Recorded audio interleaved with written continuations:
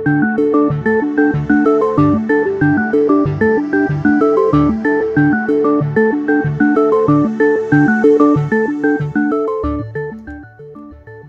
back to the Rights Pod. My name is Miriam Wallstrom, and I'm a student at Stanford studying political science and minoring in human rights. Today, I'll be speaking with Sacramento Councilmember Katie Valenzuela about oil and gas wells in the state of California and the devastating health impacts they can have on surrounding communities. Councilmember Valenzuela grew up in Oildale, which is in Kern County, California, and developed asthma at a young age. Around 2.1 million people in California live within 1 mile of an active oil or gas well, as well as 17 million people nationally. We'll discuss legislative attempts to tackle this issue, keeping elected officials accountable for their voting records, as well as the council member's top priorities in her new position on the Sacramento City Council.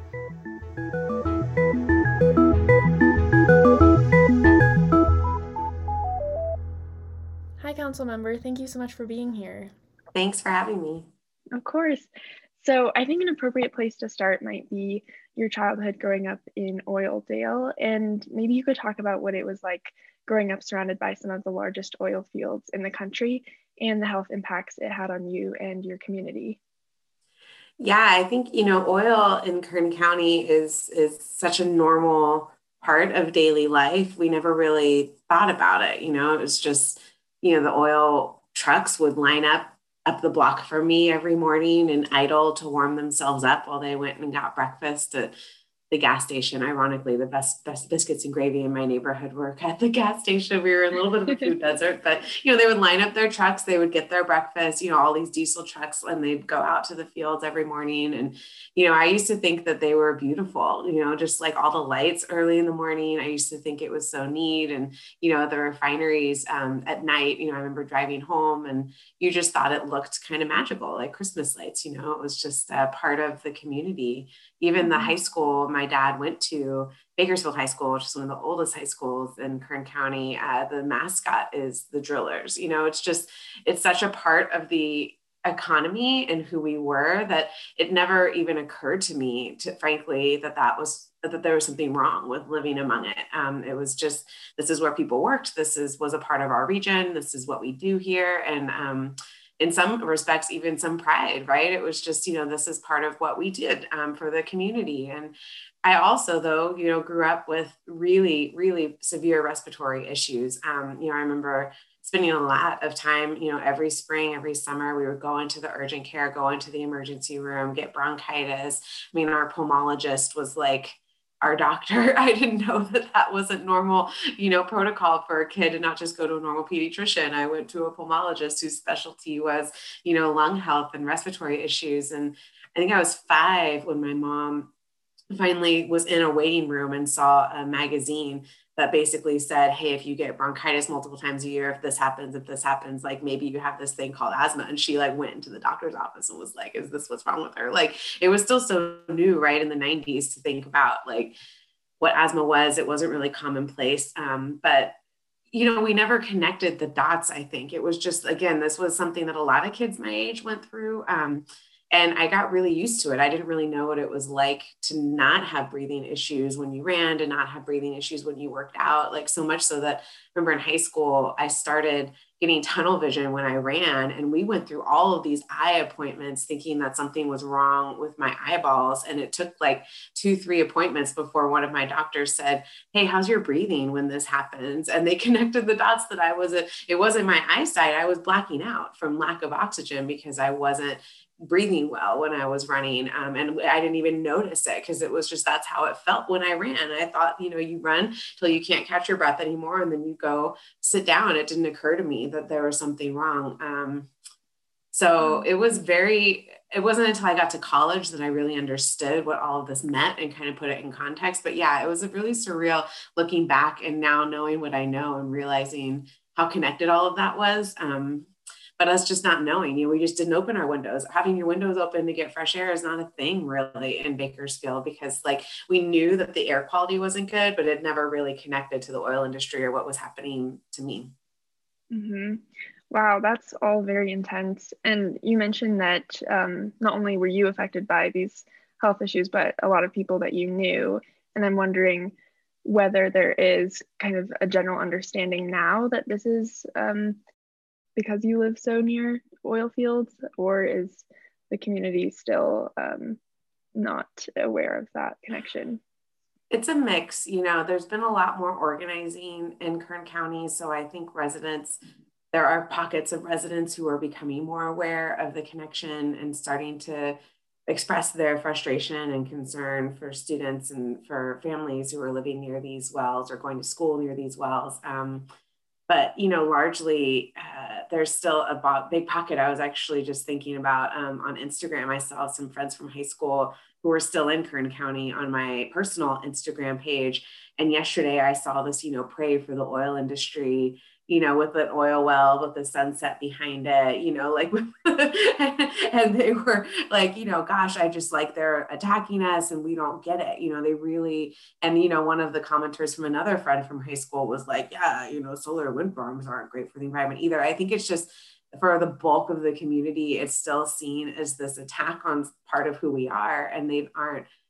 And part of that, I think, is coming from fear of the unknown. They don't really know what it would look like in Kern County if we weren't doing oil to the level that we are, or at all. But I think the other part of it is really helping connect the dots still. Like, there's this, the workers have monitors on them when they work for toxics, right? And so it's just like one idea that an organizer had was, if we just had a campaign showing a worker going home and having his monitor go off for toxics, like maybe that would help connect the dot. Like this is like, it just still feels like for the bulk of the community, the perception is that our attacks on oil aren't fair, and that, we are just being really biased, I guess, in our front on fossil fuels.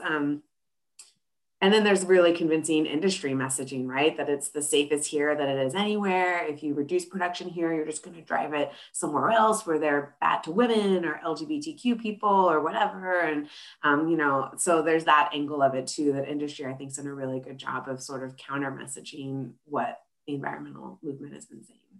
Mm-hmm. Yeah, that is definitely a very complicated relationship. If a lot of people's livelihoods depend on the oil, I can understand why people wouldn't want to give that up. And when I listened to an interview you did previously, you were talking about the difficulty coordinating with labor unions. Could you talk a little bit about that? Yeah, I mean, the essence of a union's job is to protect their members and to protect their members' jobs, right? So, I mean, we do have some union jobs out there, especially when it comes to construction, the plumbers, pipe fitters, the building trades. When we're building new wells, when they're extending wells, there's union jobs in a portion of extraction.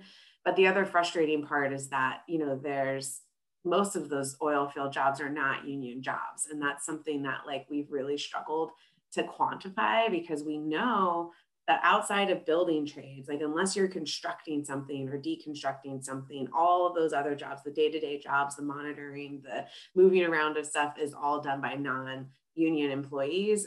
It's without those hard numbers, which are really controlled by the industry, right? I can't, really make them tell me stuff about who they're employing and why, but it's very frustrating, because the trades in particular have really honed in on attacks on oil as an attack on labor. And I think I understand it from that union perspective of protect members, protect jobs. But in this case, these jobs are so dangerous. And part of what's the other side of this is the fact that the economy in Kern County is so underdeveloped. It's really monolithic. It's either oil or it's healthcare. I mean, there's a few other sectors here and there, but for the most part, if you don't get a job in oil or healthcare, you're kind of out of luck when it comes to employment. And so we've been trying to pitch this image of developing the economy. So this isn't the only option, but it's hard without more concrete steps that we're taking to ensure that those jobs will materialize, for unions to really let go of the perception of jobs that they hope they're saving by opposing oil legislation. So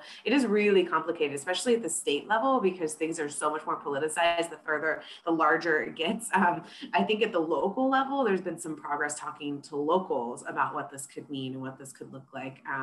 But the thing that breaks my heart is always when the industry will bring up workers to testify against against legislation, it's always a worker who, maybe they're formerly incarcerated, maybe they never went to college, and maybe they're talking about, gosh, this is the only job I could get where I could get a good wage to, buy a house, to help my kids go to school, to take my family to Disneyland every once in a while. And to me, it's more of a really sad moment that this is the only job that they can get in Kern County. That's a good paying job. And that's the bigger question and issue in Kern County, for sure.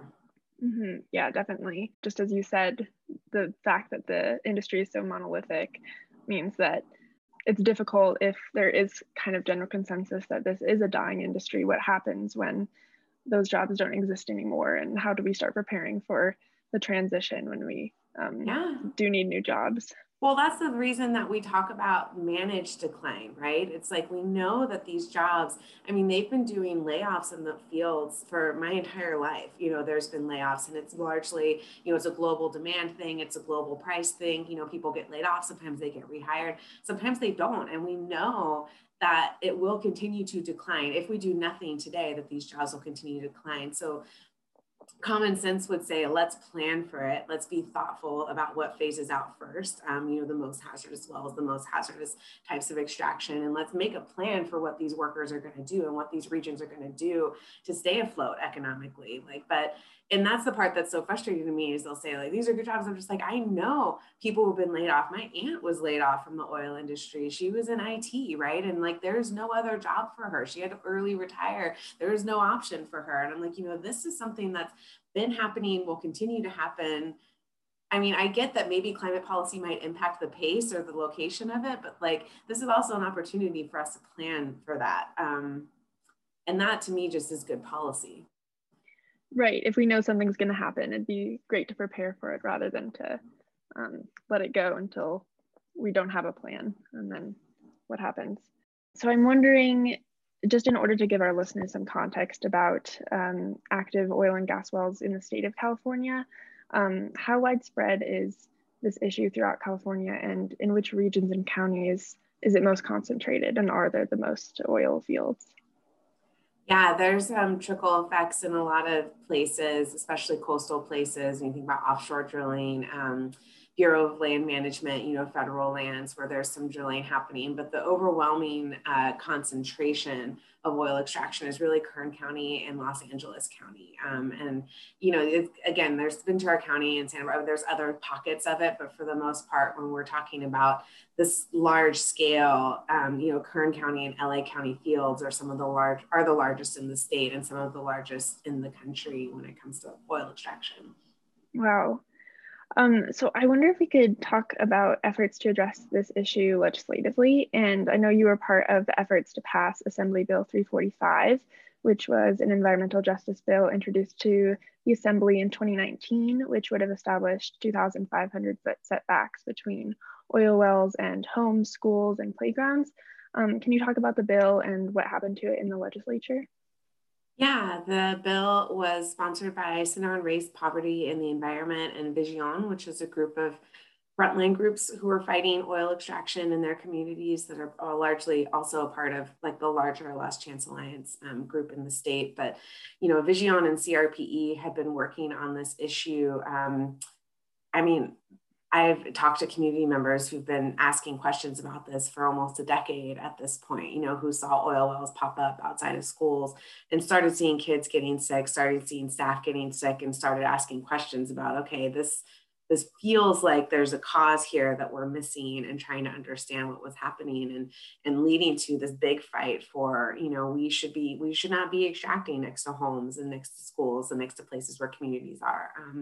We know there's the toxics and the chemicals that are actually involved in the oil extraction process. And there's all these secondary things that happen around wells, diesel engines, diesel trucks, drilling, and other things that also produce their own type of emissions that are bad for health. So, this move for setbacks, in Kern County, it's interesting because it's the oil fields are so large and they're largely rural that really what we're talking about is moving the wells away, and let's tackle production another time. This is just move the well away from the neighborhood, and you can still tap into that oil field. You don't, and hey, maybe there's some jobs for the building trades. We tried that angle too, right? It was who's going to move the wells and start the new wells? This could be okay for you, right?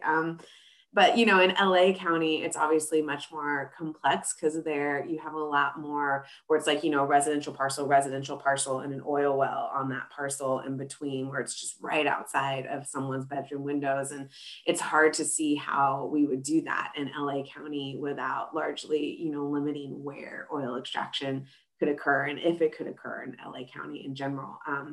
So the bill was very contentious for a lot of reasons, which is, it's just so frustrating because this dichotomy of, yeah, jobs versus health, and something we always talked about is like, you know, the workers that you're worried about also live in the communities that we're worried about, and their kids are getting impacted by this too. And like, shouldn't we, like the fact that we're willing to pay such a high price in our children's and our families' health for a good job, I get on the one hand, because, you know, you need to survive, you need to afford housing and food. I get that, but it's just such a messed up proposition. And the states really let this occur in places like Kern County through disinvestment and lack of good planning. Now we're doing better, right? Now the Governor Newsom's team is really focused on Kern, but, you know, this is a larger social injustice than just whether or not this bill is going to end your job. But, you know, we thought there was a 2-year bill. We died in the second house. We did make it through the first house. You know, Democrats are the ones who killed this bill, which is something that, you know, we struggle with in California just because we have a supermajority. A lot of Democrats are still taking money from oil, taking money from interests that don't want to move aggressively on these questions. So we died a little bit spectacularly because we had built such great momentum that when it was killed in the Senate Natural Resources and Water Committee, by Senator Hertzberg, Senator Hueso, and Senator Caballero, all 3 Democrats, it was a lot of people noticed. It created quite a splash because it's like, wait a minute, California is one of the few major oil producing states that doesn't have a setback on the books. You know, even Texas has some level of setback policy. So I'm like, come on, you know, if Texas can do it, like, I don't, you know, how can we say we're a climate leader when we can't do basic things to protect largely communities of color from the negative impacts of what we're continuing to do? So that's what the bill did. And, you know, now, you know, looking forward to the ongoing rulemaking, they'd started a rulemaking over 1.5 years ago. They still haven't produced anything for us to say that this is going to result in setbacks. So we're continuing the fight because communities honestly have just waited long enough. Yeah, definitely. Well, I'm glad to hear that the fight is continuing. I'm wondering, those 3 Democrats that you mentioned who are all well funded by the oil industry, I'm wondering whether you think voters will keep them accountable in their upcoming elections in 2022, or if not, what might be the reasons? You know, I think time sometimes really isn't our friend when it comes to these accountability campaigns, because, you know, I think if any of them had been running, and one of them was running for an office this fall that he lost. Senator Hueso was running for supervisor in San Diego County and lost his election, in part due to what happened on this bill. But, you know, the more time that passes, the more this becomes sort of a distant memory. But something that I've been super impressed by with this bill that you don't always see when it comes to solidarity, right? You know, some of these members have tried to move forward and just keep doing the work, and they're getting asked accountability questions about 345 last year by folks, some of whom didn't even work directly on 345, but are like, yeah, cool, you want to talk to me about this bill? What did you do to the setbacks people? Because that was really not cool. And so that's been interesting to see, because we've seen all of them in one way, shape, or form try to do something, whether it was stakeholder meetings, op-eds, you know, reaching out to different groups to try to repair what happened last year. And it's been really, it gives me hope for the infrastructure we've built and the capacity we've built in the movement, that, you know, it's no longer acceptable. I mean, when you look at the last 10 years of oil legislation in California, it's this really depressing story of Democrats really dropping the ball on climate, right? I mean, it's just, but I mean, they've been trying fracking ban bills, they've been trying different accountability bills, and they die almost every time. We've passed very few bills on oil in California. And I think largely they felt like that was without consequence. Yeah, sure, Sierra Club would notice, or some of these folks would ding you in your scorecard, but you could just keep going. I think now they're starting to see that that's no longer acceptable, especially when it comes to such a high priority environmental justice bill. And so that gives me a lot of hope for what I think we could try to accomplish this year. Yeah, that is super encouraging, especially as we enter this incredibly vital decade to fight the climate crisis, I'm glad that accountability is starting to really become a focus. You mentioned that efforts are continuing legislatively, but is there any hope that Governor Newsom will do something about this issue? Can he use his executive powers in any way? I mean, there's always hope for this. He's not of one mind on oil issues. On the one hand, you'll hear him say really strong statements about oil and the future of California. And then on the other hand, you'll see more permits get issued, or you'll see, more delays. And I think what we're witnessing right now is a really existential moment in the administration. He really stepped in, as you mentioned, at a really important time of leadership for climate in California, and these big issues that previous administrations really hadn't tackled. He's done a lot when it comes to, he fired the head of the oil and gas industry that had conflicts of interest. They announced this public health rulemaking, they did a moratorium on new permits. Like, he seems like he wants to do that, but then turn around and, now the rulemaking's been delayed. Now the permit moratorium has been lifted. Now, like, all this up. So I think that they're really struggling to figure out the path forward. And I appreciate that they recognize it has to come with a jobs and economic strategy especially for Kern. LA, I think, has a lot more options, but in Kern County, this really is it. If you don't have a strategy for this, then it could really be harmful to people. And we don't want that to happen. I appreciate that they're cognizant of that, but it feels like they're stuck. I'll be honest. It feels like they're stuck on this issue. And that's no more evident than the fact that, he signed an executive order last fall. One of the actions was that we would have a draft rule by the end of the year. And we all got called on December 31st saying, oops, maybe in the spring. And it's like, like just a month ago, you were saying you're going to have this rule. It's already drafted. We're working on it. And now it's gone again. So I think they're stuck. And so I hope that he'll do something. He can. It's in his authority. We have plenty of lawyers who are telling him that it's possible.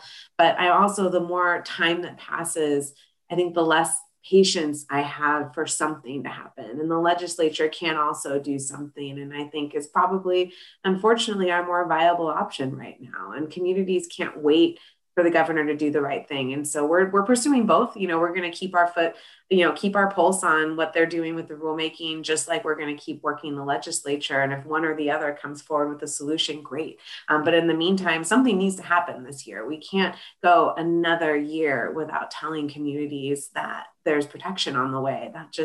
It's no longer acceptable. Mm-hmm. Well, I'm glad that you have multiple directions going, and hopefully the legislature comes through if Newsom can't. Mm-hmm. And I guess this is a question that is just relating to the specifics of policy, but there is research indicating that there may be negative health effects up to 2 kilometers away from the wells. And if that is the case, would a 2,500 foot setback even be enough, which is about half a mile? Yeah, we say often that there really is no safe distance from these wells. We know that, the research that's coming out is just the tip of the iceberg. It feels like the more research that gets done, the more we learn about what impacts happen and how far away sometimes they can happen. I think 2,500 feet is probably is a protective step, though. There's a lot of very near term, like close by exposures that happen within 2,500 feet that are pretty extreme, from cancers to preterm births to miscarriages to, you name it, issues that happen. It doesn't eliminate all of the harm, and it doesn't absolve us of the larger questions of whether we should continue to be extracting oil at this rate anyways. But it is a protective step, in terms of a lot of those near-term impacts could be eliminated with the 2,500 foot. We'd love for it to be further, but I think it's a good step in the right direction to try to alleviate some of the more extreme health impacts that we've been seeing. Mm-hmm, definitely. And additionally, it's something that disproportionately affects people of color and has purposely been put in places where people of color live. I know there was a concerted effort since the 1930s to redline Black and brown communities in Los Angeles County so that they were kind of in the backyard of these oil fields. This issue could be fairly considered an example of environmental racism. And as someone in the policy world with a specific focus on environmental justice, I was just wondering whether you sensed a shift after the protests over George Floyd and racial injustice this summer in terms of the attention being paid to the issue, or other examples of environmental racism, and whether the dialogue has shifted at all. I think it definitely has. I think, unfortunately, something that I find similar to the members who cite things like the jobs impacts for why they're voting no, they just find another reason to vote no. I think that's part of what we're trying to confront is the political side of, some of these folks are going to vote no, regardless of what this bill says or does, because they're opposed to actions that restrict oil extraction. And that's been hard, right? Because you have Latino caucus members, you have Black caucus members, you have like these ethnic caucus members who should, in theory, be the most concerned with the fact that this is disproportionately happening in Brown and Black communities, that Brown and Black workers are being negatively impacted on the job and at home, and that this is a step we need to take to make sure they're protected, that aren't motivated by that. And that is troubling, and it is frustrating because, that should be, in this day and age in 2021, to know that we're consciously doing something that's hurting Brown and Black and BIPOC, just broadly communities, Indigenous communities more severely than others, should be a no-brainer at this point. Okay, if that's happening, let's do something about it. But, the political reality is hard. So we do bring that in. And there was a great New York Times opinion video really talking about that story in Los Angeles that, really, I think was kind of shocked some people because it was so well done. It was very pointed. This is what's happening. But I think, a few folks, that's why I see a lot of folks abstain. Something that happens, it's just as good as a no vote, but they don't want to be saying that they voted no. So they'll just not vote. And that happened a lot in the legislative process. Even in the first house, we had a lot of members just like not vote on it, not because they were absent or because they weren't on the floor, but because they didn't want, like they saw that budding thing and they just wanted to stay out of it. And so we're hopeful that as we keep building political momentum, that this will happen. But I wish it was enough to just be right on the facts, right? And to just be able to say, hey, that disproportionately impacts BIPOC communities, children, mothers, families, like we should be doing something about it, that they say, okay, but it's, that's only part of it. Unfortunately, for better or for worse, we have to manage those politics, which is part of what's been building and part of what I think we've been building through this movement. As disappointed as we were that 345 didn't pass, that momentum, that group that's around that bill, the people working on it just continues to grow. And so it's really exciting to think about what we could accomplish in addition to setbacks if we can keep that momentum and political pressure building. Amazing. Okay, well, that's really good to hear. That's kind of an inspirational look at it, which I'm happy to hear. I'd love to shift a little bit more to your city council work in Sacramento, and I'd love to hear your journey to that position and kind of what your top priorities are for your term. Yeah, I think like a lot of folks after 2016, I remember 2018 watching just this wave of powerhouse women running for office all over the country and here in Sacramento. And I think watching that really forced me to revisit something. I mean, people have been telling me to run for years, and I was always happy to be the organizer, to be the person behind the scenes doing the lobbying and the advocacy. But, watching that really forced me to revisit those assumptions. And in Sacramento, we're the capital city. It's what we're known best for. Many people come to the capital and leave and think that's Sacramento, but there's some deep set issues happening here our rents are skyrocketing. We're still rising. One of the fastest growing rents in the country is in Sacramento. And even in COVID, it's still rising. We have skyrocketing homelessness numbers. People are dying on our streets because we have no shelter for them. Even in these really cold, wet nights, it felt like we had this crisis point, and the more people were being displaced and the more momentum, sort of the more capitalist, let's just grow and develop new arenas and everybody will benefit, the more you felt like this crisis moment was on our doorstep. And I realized that I couldn't keep, asking elected officials to understand my perspective. They just didn't have my perspective. They didn't have my experience. And that I really wanted to make change. I needed to become one of those electeds. We needed people in those seats who understood that Sacramento was great before, Golden One Arena, that we have a really amazing diverse city we're losing slowly but surely through these really deep racial and economic injustices. So, I decided to ran a whole grassroots campaign, did it while I was still environmental justice lobbying, working on 345, leaving the floor, going to an endorsement meeting somewhere across town. I mean, it was a wild ride, but now that we're here and we're finally in, because I did win in the March primary, and then I had to wait, 9 months until I took office in December, because I won in the primary, which wasn't unusual. That I had all this time to plan and think. And so, yeah, as we come in, I think more and more the environmental justice movement is trying to push us to think intersectionally, right? Just investing in a community who's been disinvested in, and what we know now about gentrification and displacement of housing, and especially with what's happening in Sacramento, it's that these things are all interconnected, that people care about where their food comes from, just like they care about the quality of their kids' school, just like they care about the road that they've got to go to get, to where they want to go, just like they care about their housing, and just like they care about the air they breathe, and the fact that climate change needs to be confronted. And so how do we bring the community more in so that our policies reflect that, and that we're not just saying, hey, we'll just do all this economic development stuff and you'll benefit, but that we're actually being intentional about who's defining benefit and who is going to benefit at the end of the day. So my big priorities are definitely housing and homelessness. We have no real requirements for developers to build affordable units anymore. We have a very weak form of rent control in Sacramento. We tried to change it through a ballot measure that unfortunately didn't pass. So now we've got to figure out, especially after COVID, right? How are folks going to pay back this owed rent? How are we going to keep people from losing their housing? I mean, these are really big questions that need to get answered soon.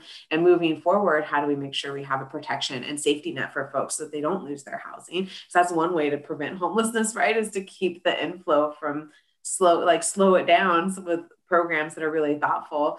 And then how do we help move people off the street, which is a big part of, having not just the supportive programs, but, the mental health programs, the substance abuse programs, the stuff that people need when you get to crisis, so that the crisis doesn't become catastrophic for you, that you can actually find a way to stay housed and to stay stabilized and get the resources you need.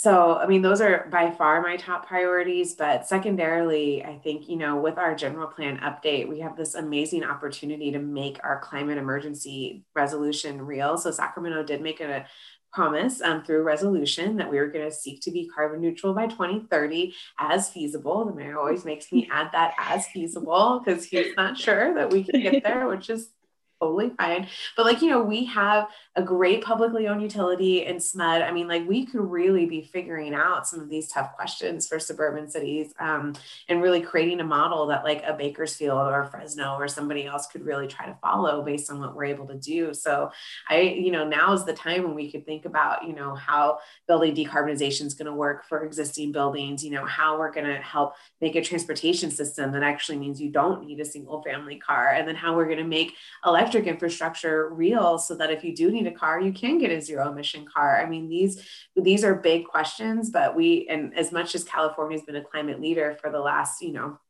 14, 15 years now, we still haven't figured that out. So I'm really excited to work on that at the council level, while I'm also still working on some of that, obviously, through the state stuff I'm doing. Awesome. Yeah, well, it sounds like you have a ton on your plate, and a lot of these crises were building before COVID. And so now it's like a crisis on top of a crisis. So I can't even imagine kind of what it's like to be a leader in this day and age. But it's definitely overwhelming. But I mean, I was doing a keynote last night for a local women's leadership group, and I told them, I'm like, it's a once in a lifetime pandemic, and it's also a once in a lifetime opportunity. We're going to be getting workforce money, we're going to get business money, we'll be getting rent assistance money. If we really rebuild and center these inequities and center the communities that have been left behind, women, people of color, LGBTQ plus, it's we could actually confront that as we rebuild. And that's not an opportunity that comes along every day. And so I think my biggest source of anxiety is that we won't we won't move quickly enough to take advantage of that. So I'm thrilled that I'm in a position and hopefully have a role, because, if they're going to do a big transit stimulus, like, I want to figure out how we make it more so that more people are riding them before the pandemic. And so there's a real opportunity coming out of this. That is exciting, but it is also a little daunting, because it's like, ooh, this is going to have to really confront our old norms here. And that's not something that institutions like to do easily. So there's no going back to normal. We need to make a new normal. Yeah. Thank you so much for that description. And I'm kind of wondering, in a way to wrap up a little bit, whether there are any actionable steps listeners can take to help combat the issue of oil fields compromising the health of Californians, or just to advocate for climate change action in California more broadly. Yeah, there's going to be a lot of legislation this year, even besides setbacks. There's folks working on bills regarding fracking. There's folks working on bills regarding orphan and idle wells. And so I think the one thing that anybody listening could do is to start calling California senators and assembly members and making sure that they're clear in their commitment to follow through, that we need, after over a decade, we're working on a scorecard right now. We're really looking at the last 10 years of oil policy in California. And the story is like a little teaser that this is going to tell us that we really haven't done much. And we're overdue on taking action on oil and gas in California. And we could really figure this out this year. So I think calling legislators to really push them to commit to doing something this year on setbacks, to doing something this year on extraction, because we need that pressure from the legislative branch. But it also doesn't absolve. I think there will be opportunities for public comment. So CalGEM is the name of the agency doing the rulemaking. It's the Geological Energy Management, I think is what GEM stands for. But they're doing the public health and safety rulemaking, and there's opportunities for public comment. So if you pay attention to CRPE and Vision Social, you'll see them put out calls for submit comments. We had 40,000 people submit comments the first round, overwhelmingly supporting setbacks. And that matters. It matters that regardless of where you live, if you're sending in comments, like the agencies, they said that almost every meeting I was in for the next few months after that, they're like, we got 40,000 comments. I'm like, wow.